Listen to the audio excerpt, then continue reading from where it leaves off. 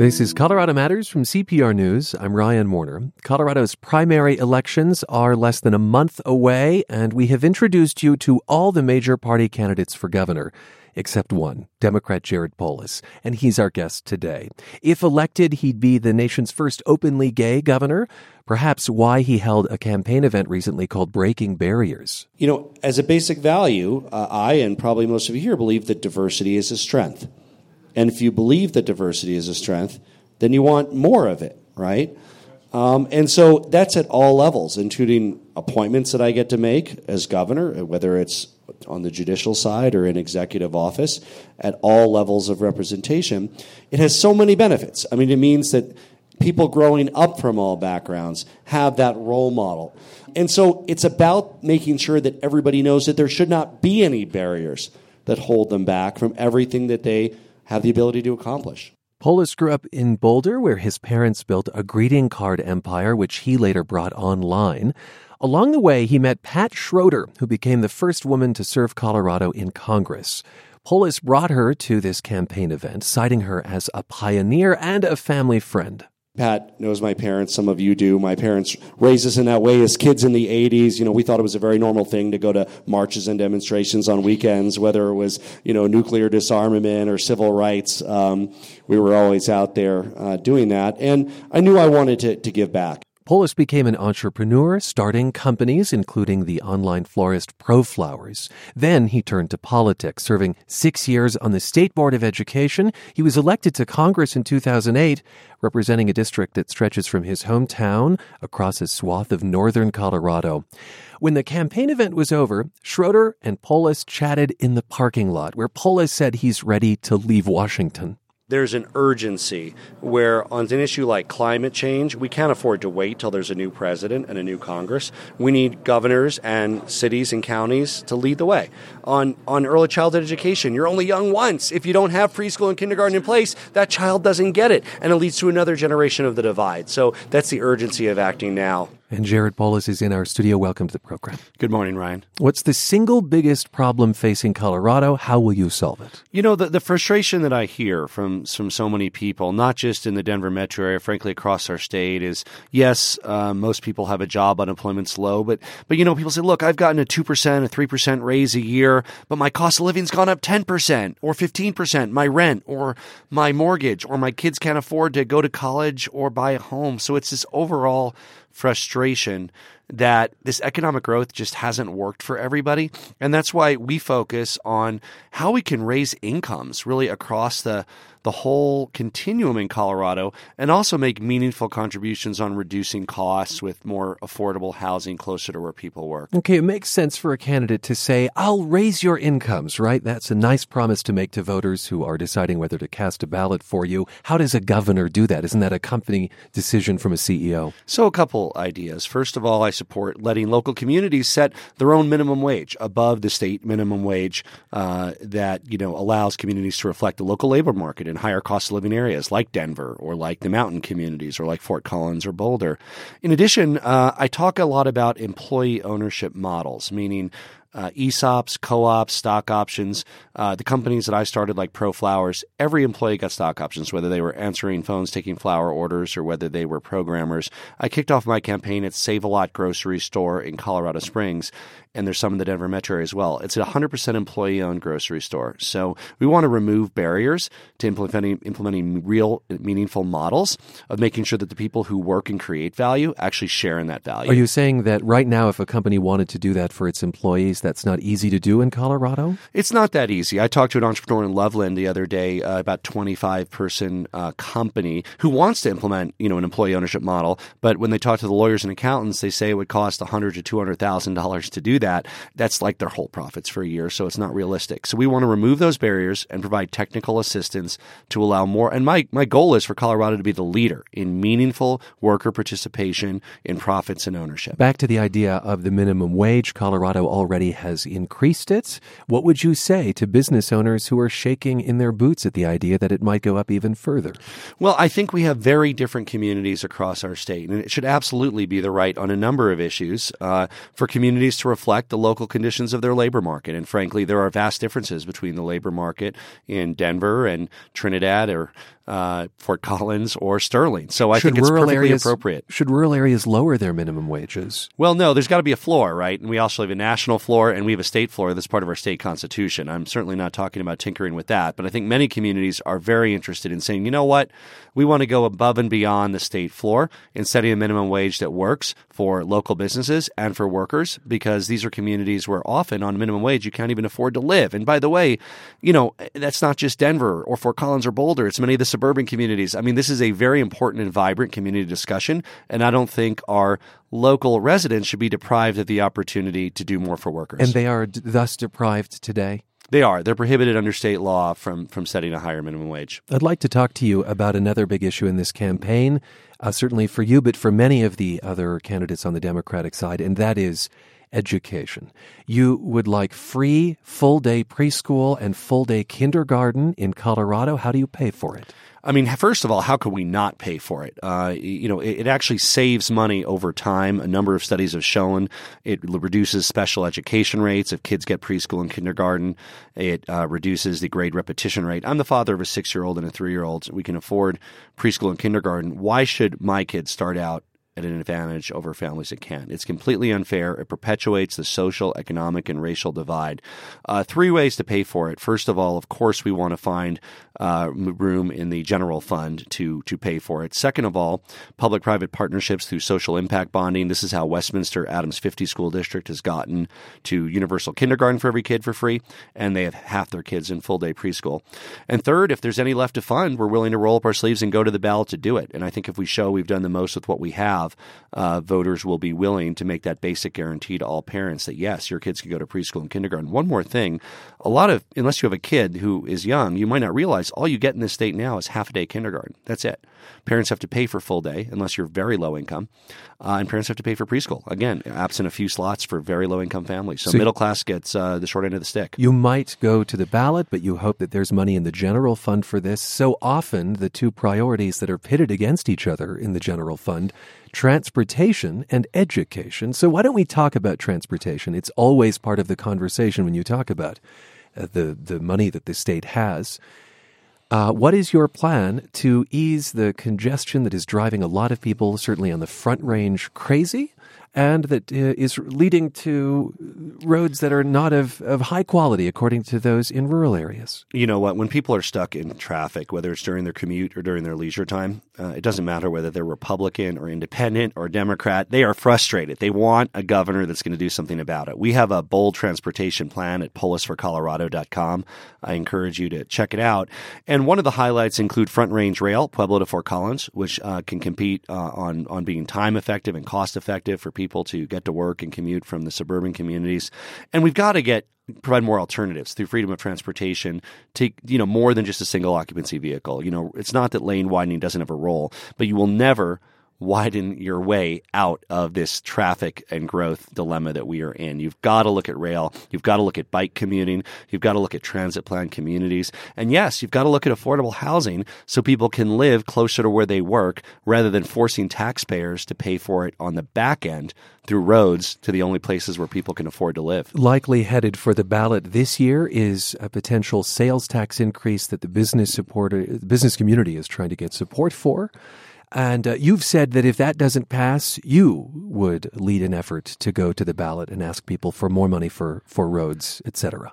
I think that's a critical role of the next governor. Again, there's a compromise with this current governor and the current legislature, and we'll see what happens in November. But if it remains to be done, I think the people of the state absolutely want a governor that will step up and lead on addressing the growth and the traffic and the congestion that we all experience.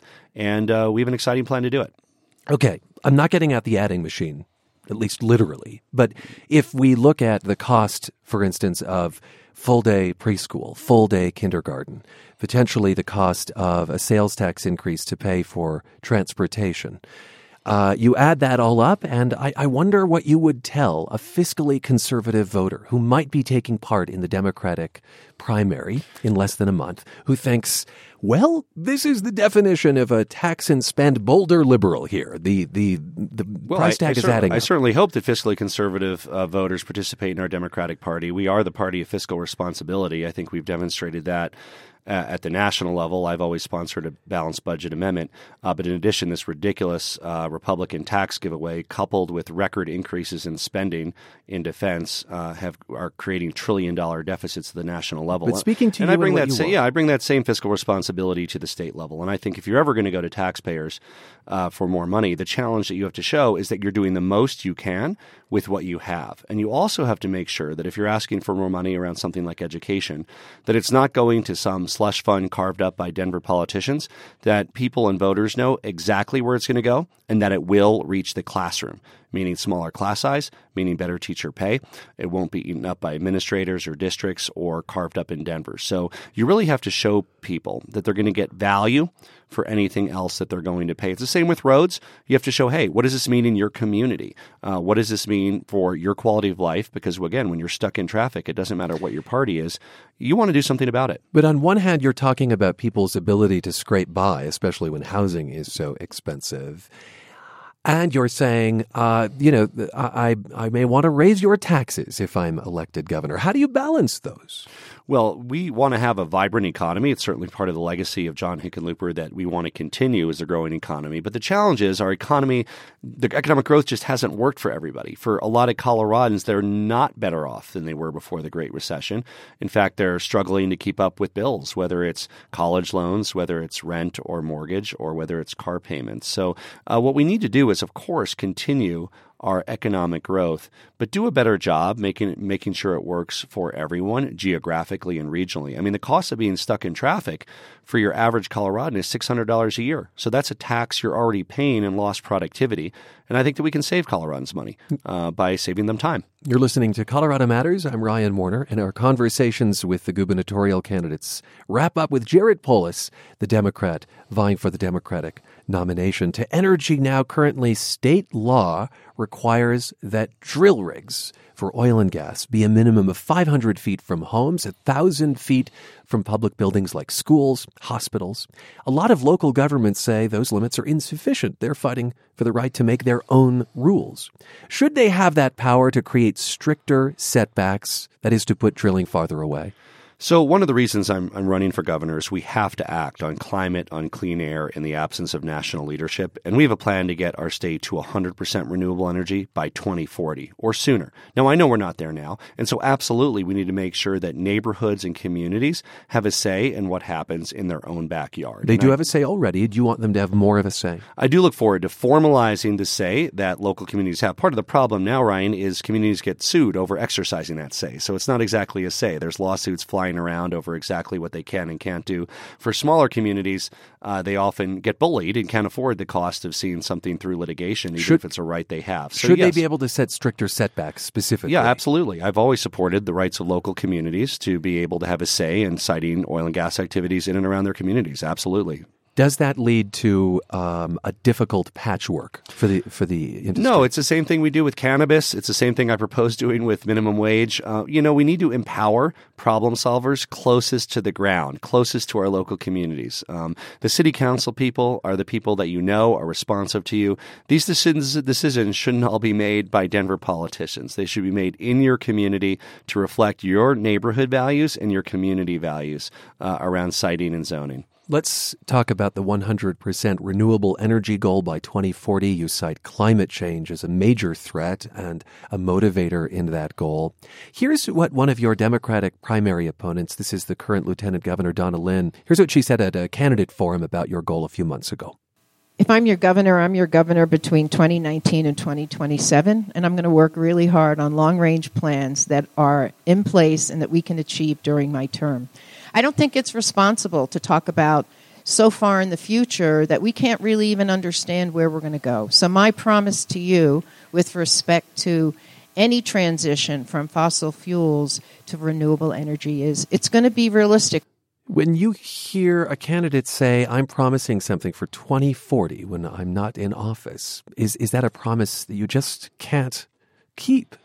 Not only is it responsible, it's imperative to talk about the big, bold goal of getting to 100% renewable energy. When John F. Kennedy talked about going to the moon within a decade, he said that in 1961. He didn't live nor serve to see that out, but you know what? America did it. And we in Colorado need to reach 100% renewable energy by 2040 or sooner for our air, for our climate, and also to create good green jobs. So I think people are excited about this bold goal. That's why Sierra Club has endorsed me. That's why I have strong support from those who care about the health of our kids and clean air. And we're going to get it done right here in Colorado. And if it starts somewhere, and we're going to start the process in place to make that conversion complete by 2040 or sooner. Obstacles that people point to are cost. Also, the idea that there is just not the battery technology that exists today to store that energy for when the sun isn't shining and the wind isn't blowing. How do you make a promise like that without the technology perhaps in place to make that a reality? Well, again, it's a lot easier to foresee the route to that than it might have been to foresee the route to putting a person on the moon in 1961. We're there today. The cost of new wind generation is already 15% less than new coal. We have a comprehensive plan to get to 100% renewable energy on my website at polisforcolorado.com. It includes raising the cap on community-scale solar, lowering the financing costs for home solar, working through the Public Utilities Commission with our investor-owned utilities, and working alongside our co-ops and our municipal utilities to help them reach that goal. What do you say to someone who works in oil and gas right now? Well, again, I think that's a cyclical economy. People know that. There's good times and there's bad times. What I'm excited about is in Mesa County today, Grand Junction area, traditionally an oil and gas county, there's actually more jobs today in the outdoor tourism and recreation industry. I'm proud to be supported by the pipe fitters and many of the men and women that work in oil and gas and other areas.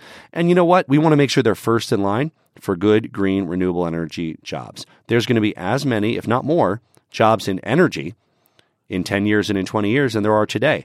And we want to make sure that people that work in fossil fuels are able to have that transition to have good paying jobs in renewable energy. To healthcare, you've endorsed a plan called Medicare for All. You've sponsored that legislation in Congress. It's gone nowhere. How do you make it happen as governor? It's time for the states to lead. Again, that's why I'm running for governor. It's not going to happen nationally until I think a number of states have stepped up. Every other industrialized nation has some form of universal health care. Of course we can get it done. When people say we can't, I say, how can you say we can't when everybody else does it? Americans are getting ripped off and we're paying too much for prescription drugs and for healthcare coverage. One large risk pool, negotiating for prescription drug rates, taking that burden off of small businesses for providing healthcare. This will be a boom to our economy, as well as finally recognizing that healthcare is a human right. And we have the policies to get that done in Colorado. But doesn't healthcare also benefit from economies of scale? In other words, does it make sense for a state to lead on something like that? So our top priority would be to do it through a multi-state consortium. And I think that's possible, indeed even likely, that a number of states will feel this frustration with Washington, that it won't be Colorado alone. It might be Colorado, Washington, Oregon, who knows what other states might join. You're absolutely right. The larger the risk pool, the greater leverage you have in negotiating better prescription drug rates. Can Colorado do it alone? Yes. Is it better to do it together with several states? It is, and the savings will be even more profound for you in paying for your health care. In 2013, there was a proposal in Congress to ban a variety of military-style weapons. At the time, the Denver Post said you opposed the measure. The Post quoted you as saying, I believe it would make it harder for Colorado families to defend themselves and also interfere with the recreational use of guns by law-abiding Coloradans. Earlier this year, you sponsored a bill in Congress to ban assault-style weapons. Just briefly, what changed? So I've always taken on the NRA from my first days in office, and I supported universal background checks, co-authored a bipartisan bill to ban bump stocks. We haven't even gotten that done at the national level, which is why, again, I'm running for governor. We need to move forward on gun safety right here in Colorado. I think we've all seen there's the terrible tragedies, and no parent should have to get that call from their school. And as the father of a 6-year-old and a 3-year-old, I get that. And it's not like the military grade weapons are part of that, and we have a plan to help get them off of our streets. But it's also got to be a broader discussion around the red flag laws proposed in the legislature, around holds on people with temporary restraining orders for domestic abuse, school safety and mental health counseling. So did you have a change of heart? Well, I think like a lot of folks, I think that we need to fight this on all fronts. I stood up to the NRA for my very first days in Congress. They've rated me an F, and, we were focused on things that haven't even been done yet. But yes, specifically reinstating the ban on the sale of assault weapons that we already had in this country from 1994 to 2004 would absolutely help save lives in our country, and I'm proud to support it. And was there a change there? Was it perhaps the school shootings? Well, I think what we saw is that, that when there's a difference between what type of gun you're using, and when people are using these semi-automatic weapons with very high rates of fire, they can cause a lot more damage. So again, it's not the only issue with regard to gun safety. It might not even be the biggest issue with regard to gun safety, but I do think it's important to make that statement that we should reimpose that ban, of course at the federal level, and of course in running for governor, we would look at those policies at the state level. At the state level. So let's talk about the AR-15 specifically. This is an answer that I've had trouble getting out of your Democratic opponents in this race. What would you do with people who have an AR-15 right now? Well, again, what I support is reimposing the ban on the sale of weapons that meet a certain firing rate categorization, or that have magazines that meet a certain, that are banned now in Colorado. So would it be retroactive to those who have those now? Well, the ban that was in place federally was going forward. I'm not exactly sure how someone would implement something that was retroactive. But again, I think the goal is to get weapons of war off the streets. But, your focus on this one gun issue should not be to the detriment of so many other gun safety issues that actually can save even more lives. And when we look at the nexus between domestic violence and gun abuse, we need to find a way where somebody's under a temporary restraining order in a domestic case to temporarily lose access to their weapons. The red flag law around mental health and a mental health hold on access to guns. You'd pursue that as governor. Absolutely. And these will save even more lives. So again, these are all important parts of the discussion around gun safety. And what you'll find in me as governor is a governor who's willing to have all of those discussions in a fact-based way to try to save lives so that no parent has to get the unthinkable call. Before we go, I want to talk just briefly about the campaign and specifically campaign finance. You have $8 million in contributions, and 7.8 of that is your own money. Why, for all intents and purposes, bankroll your own campaign? Well, when I got into this, I said, you know what, I'm not going to run it to be the candidate of the special interests or outside backers. I want to be only beholden to the people of Colorado. And our campaign finance system is broken. I've long supported public financing of campaigns, matching funds for small donations, banning PACs, transparency on the dark money.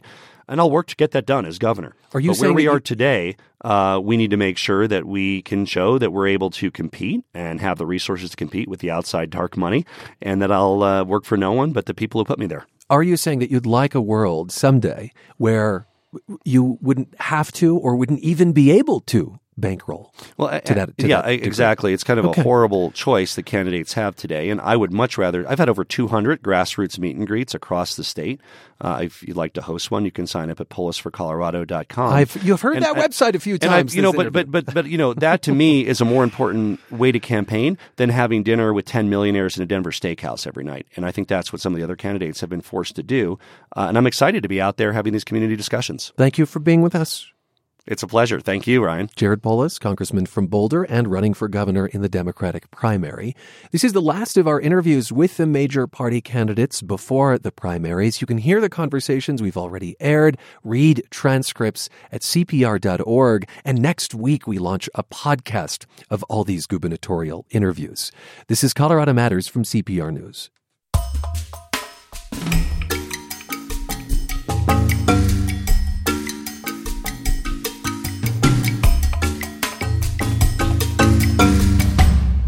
With 50 patents for medical devices, it's fair to call Dr. Dick Fulton of Grand Junction a prolific inventor, and he's working on his 51st. If you've ever had a blood clot pulled from an artery, tissue taken for a breast biopsy, or an injection for deadening pain, it's possible Dr. Fulton had an invisible hand in your treatment. He's a retired radiologist, and he's in our studio in Grand Junction. Doctor, welcome to the program. Good morning. It's certainly a pleasure to be here this morning with you, Ryan. I understand your inventions are driven by 4 words: what if and why not? Are you constantly looking at things around you and dreaming up better ways to make them or do them? Absolutely, and it's so stimulating in a life. It takes a positive attitude to kind of think of, well, what if this could be done better, or what if this could be done differently, and it could save people's lives in the case of some of my medical inventions, but it could help people in their ordinary, quote, healthy, unquote, lives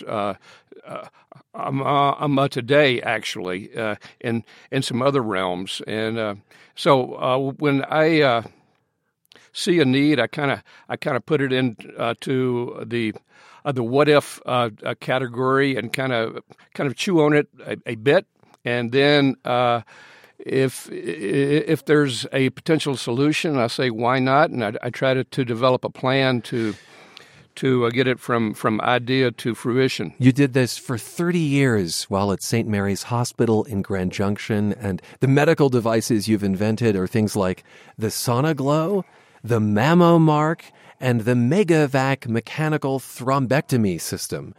So these may not be recognized by the general public, but the inventions have benefited countless patients. How much were they driven by problems you ran into as a physician? I can answer that very simply. All of them were driven by problems that I ran into as a physician.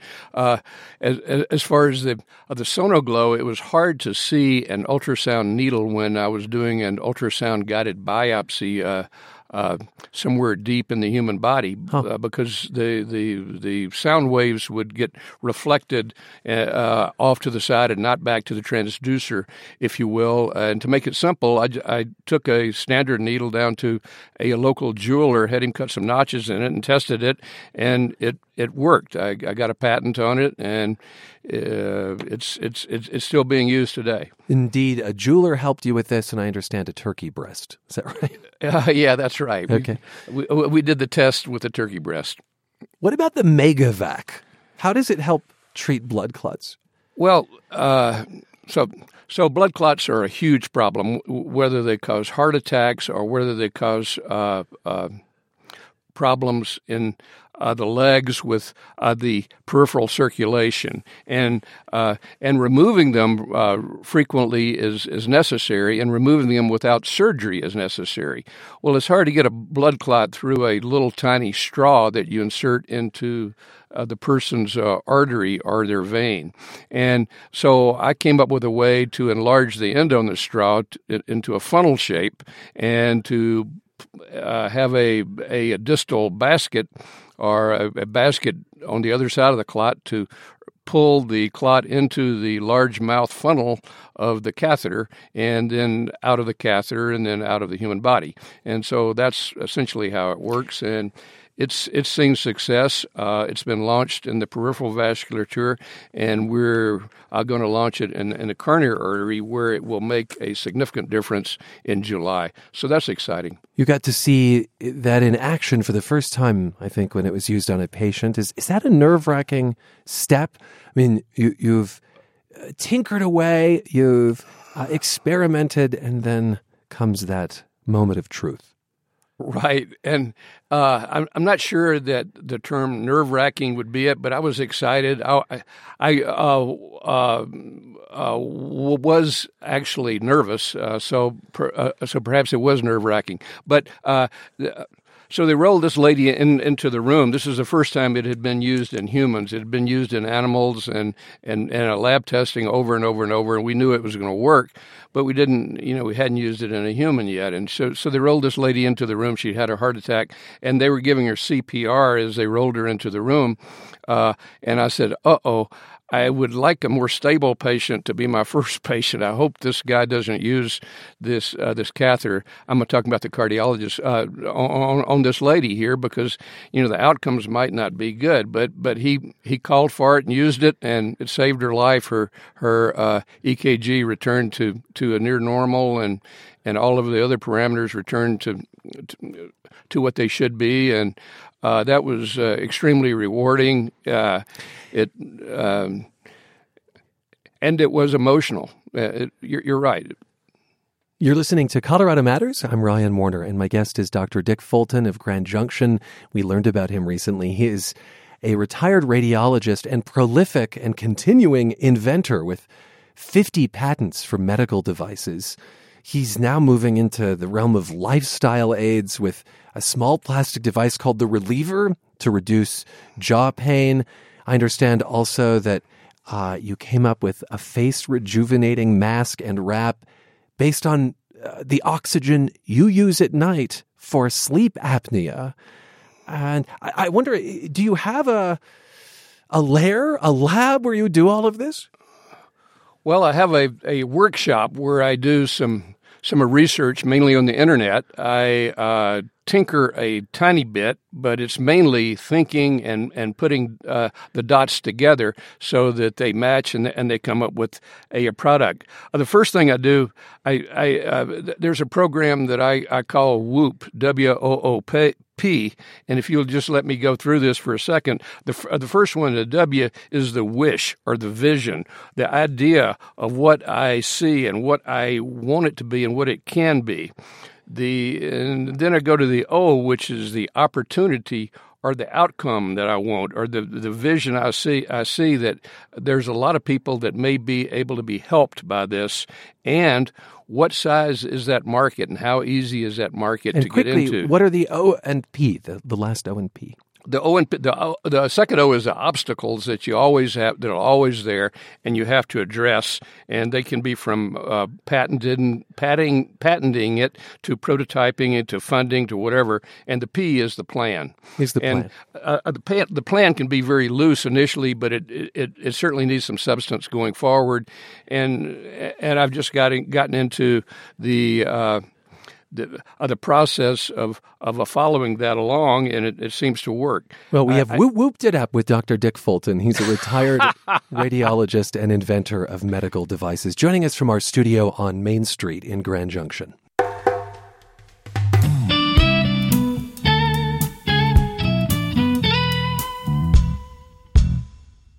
A new wildlife refuge close to Denver is set to open this summer. It has 5,000 acres of prairie grasslands. It's home to 600 different species and offers breathtaking views. It also was once home to the Rocky Flats nuclear trigger manufacturing plant. That history has prompted serious pushback from surrounding communities who say the site isn't safe. Meanwhile, former Rocky Flats workers still struggle with health problems caused by exposure to plutonium, uranium, and chemicals on the job decades ago. CPR's Exandra McMahon has the story. You check your blood pressure, take it. How long did you work out there? Right till the very end. This is Denny Simon, and he's getting a free blood pressure reading at a resource fair for nuclear weapons workers. He was one of more than 100 workers to show up in Arvada last month. The fair was organized by the Colorado-based group Cold War Patriots. Their mission is to connect uranium and plutonium workers to benefits offered by the government for their lingering health problems. If it wasn't for the things that we did, who knows what the war would be. That's 69-year-old Ray Melito. He currently works for Cold War Patriots, but for 31 years he was an employee at Rocky Flats, first as a janitor, but eventually as a lab technician. I would have to go up in the rafters, and the only thing that I had on was a little painter's mask. When I got back off, that mask was completely black. And a lot of it was carbon, but a lot of it was also beryllium. Melito has lost some of his hearing from working around the chemicals at Rocky Flats, but he says he's one of the lucky ones because he hasn't come down with something worse, like chronic beryllium disease, which causes scarring of the lung tissue. Basically, what we did is took whatever precautions they wanted, and we still got sick. That's 70-year-old Larry Snodgrass, who worked at Rocky Flats for 27 years, and he has come down with chronic beryllium disease. Snodgrass worked as an inspector of beryllium shells. The beryllium is like a dust, and you cannot see it. In other words, you could be in this room and it could be all through here and so forth. Matter of fact, we found out later on that it actually had moved into the ventilation system, and some of the office workers got contaminated too. Chronic beryllium disease makes it hard to breathe. When it gets in the lungs, it blocks off airways. Snodgrass says over the years, CBD has claimed the lives of some of his former coworkers. He uses an oxygen tank at night and has to get checkups every 6 months to see how much lung capacity he's lost. Once your lungs start malfunctioning, there's all kinds of problems. Rocky Flats was shut down in the 80s when the FBI suspected it was breaking numerous environmental laws. After years of work and $7 billion in costs, the Environmental Protection Agency said Rocky Flats was all cleaned up. State studies also concluded that there were no higher rates of cancer in people living near the site, and that paved the way for a wildlife refuge. This summer, after almost 30 years, the U.S. Fish and Wildlife Service plans to finally open Rocky Flats to the public, minus the part where the plant operated. Cindy Souders is a supervisory ranger at the refuge. She says it's important to give the public access to Rocky Flats because it has a unique ecosystem. There's areas of xeric tallgrass prairie, which is one of the most unique ecosystems of this type in North America. There's over 600 species of plants at this refuge. The opening has been hotly debated for years, with many residents concerned that the soil is contaminated. But Souders says the service is confident that the area is safe. Our assurance is that cleanup has been completed. And so, I am going to believe in science. But some are convinced that the U.S. Fish and Wildlife Service is, quote, engaging in a fiction. That's the claim made by several environmental groups who have filed a lawsuit. The group's attorney, Randall Weiner, says the cleanup at Rocky Flats was not thorough.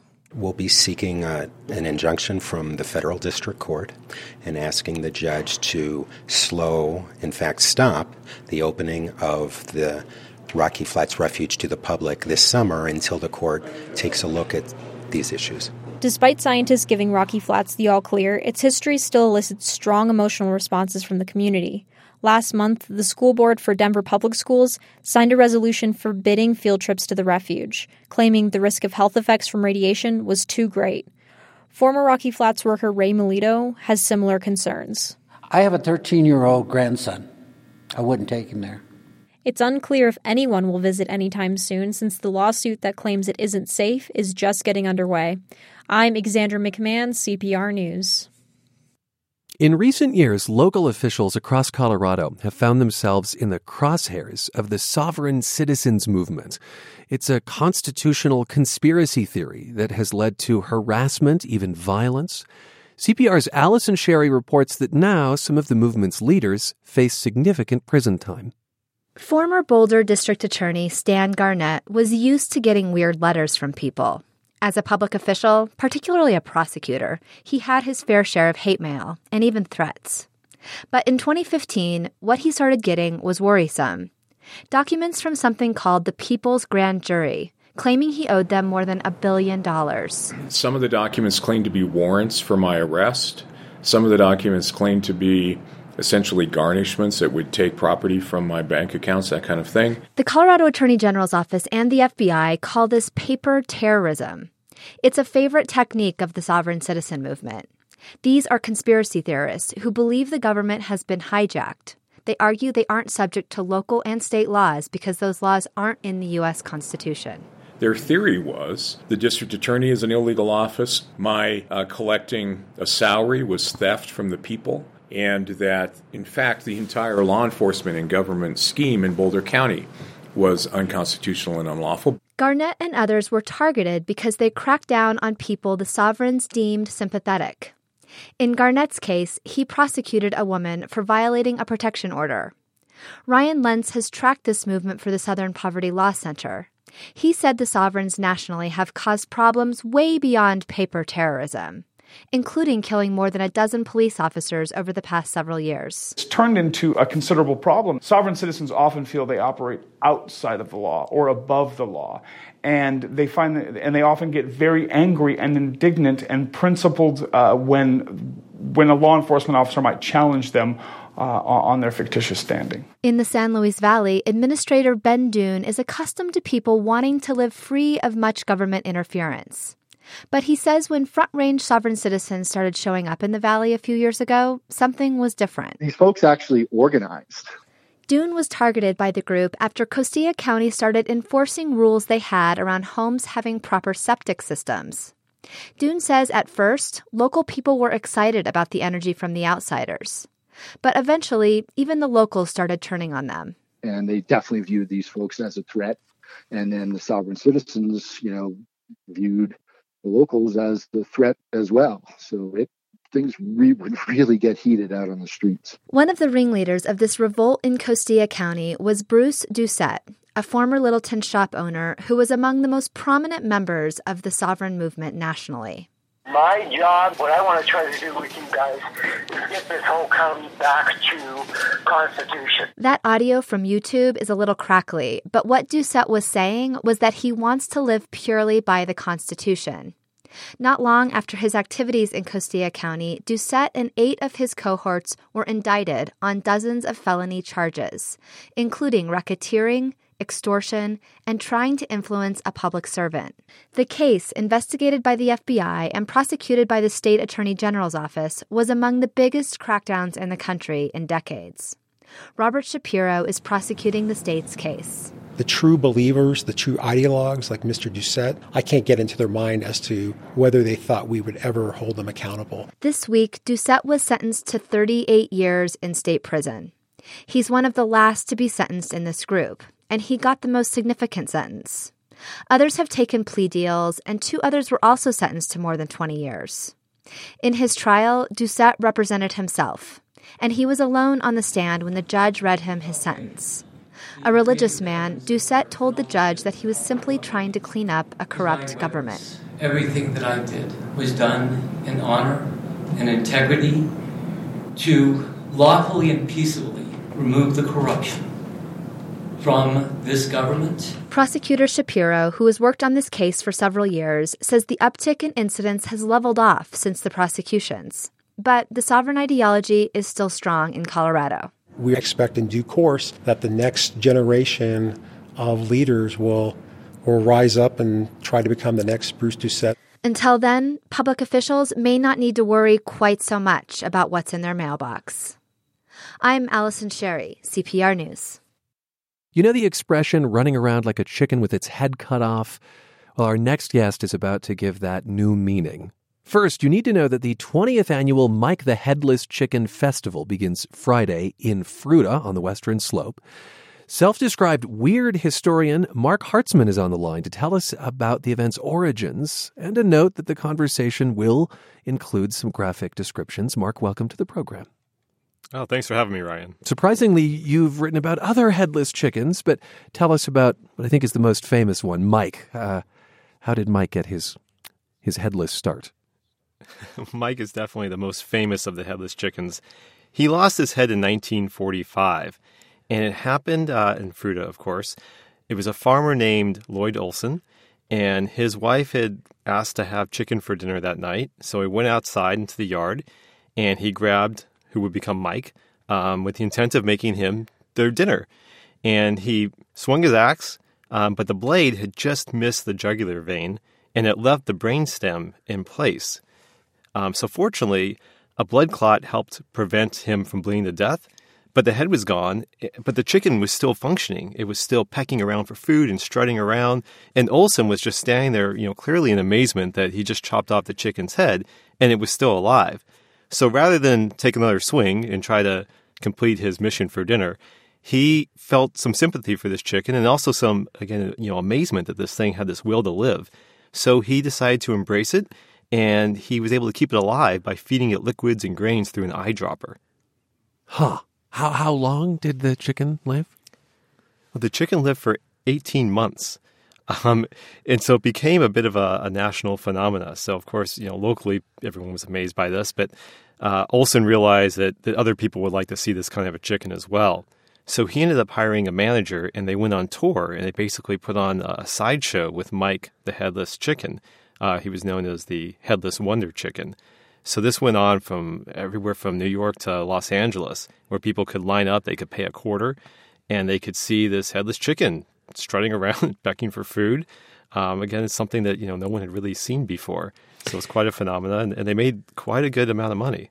I can imagine that something, the kinder thing to have done would have been to put the chicken out of its misery. I can't say that the chicken was miserable, I suppose, but that's speculation on my part. How did Mike finally meet his demise?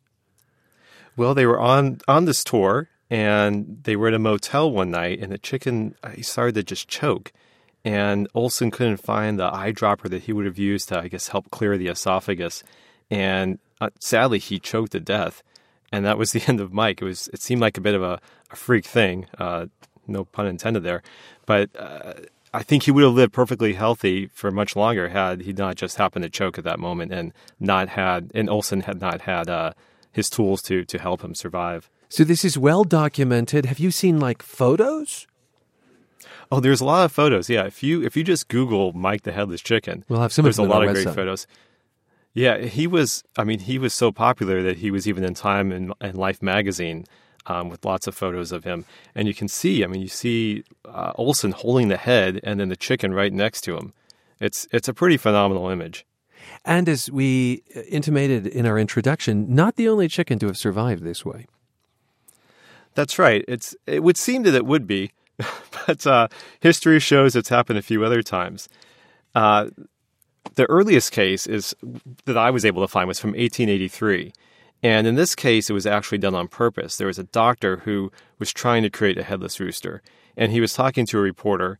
And he told the reporter that he was going to show that both politicians and roosters without heads can live in this free country. So he was on this mission to just make a point, I suppose.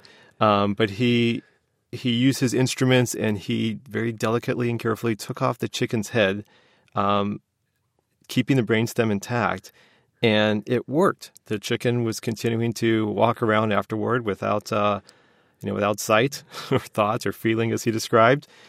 So he was able to actually perform that on purpose. Well, back to Mike, obviously, has been embraced by Fruita.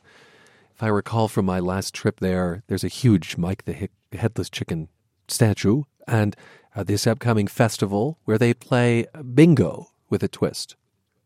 That's right. They'll be playing chicken poop bingo. So it's put on by the local poultry club, and they use it as a fundraiser. And anyone who wants to play can put down $0.25, and they get a square on the bingo board. And then wherever the chicken poops, if that's your square, then you win. You win a small prize, like might win a Mike bandana or something else small. But then what they'll do is they'll clean off the board, clean off all the poop, throw that away, and then they can have another round and continue the chicken poop bingo games.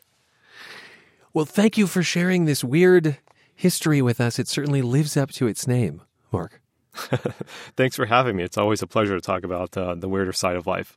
Weird historian Mark Hartzman is the author of American Sideshow, an encyclopedia of history's most wondrous and curiously strange performers. The 20th annual Mike the Headless Chicken Festival in Fruita starts on Friday. Before we go, a correction to a story last week about panning for gold. Our guest referred to the joy of seeing a flash in the pan, that is, seeing a gold flake appear. And I wondered aloud if that's where the expression flash in the pan came from. Of course, it means a short-lived success, and our guest surmised that was the origin. Well, several listeners, including Charles Crawford of Denver, pointed out that is not the case. And they are backed up by good old Merriam-Webster. Flash in the pan refers to the misfire of a flintlock firearm. Muskets had a pan that held gunpowder, and when it flared up, but no bullet was fired, you had a flash in the pan. So grateful to our listeners. We share your feedback regularly and loud and clear, so keep it coming. You can find all the ways to connect with us at cpr.org/connect.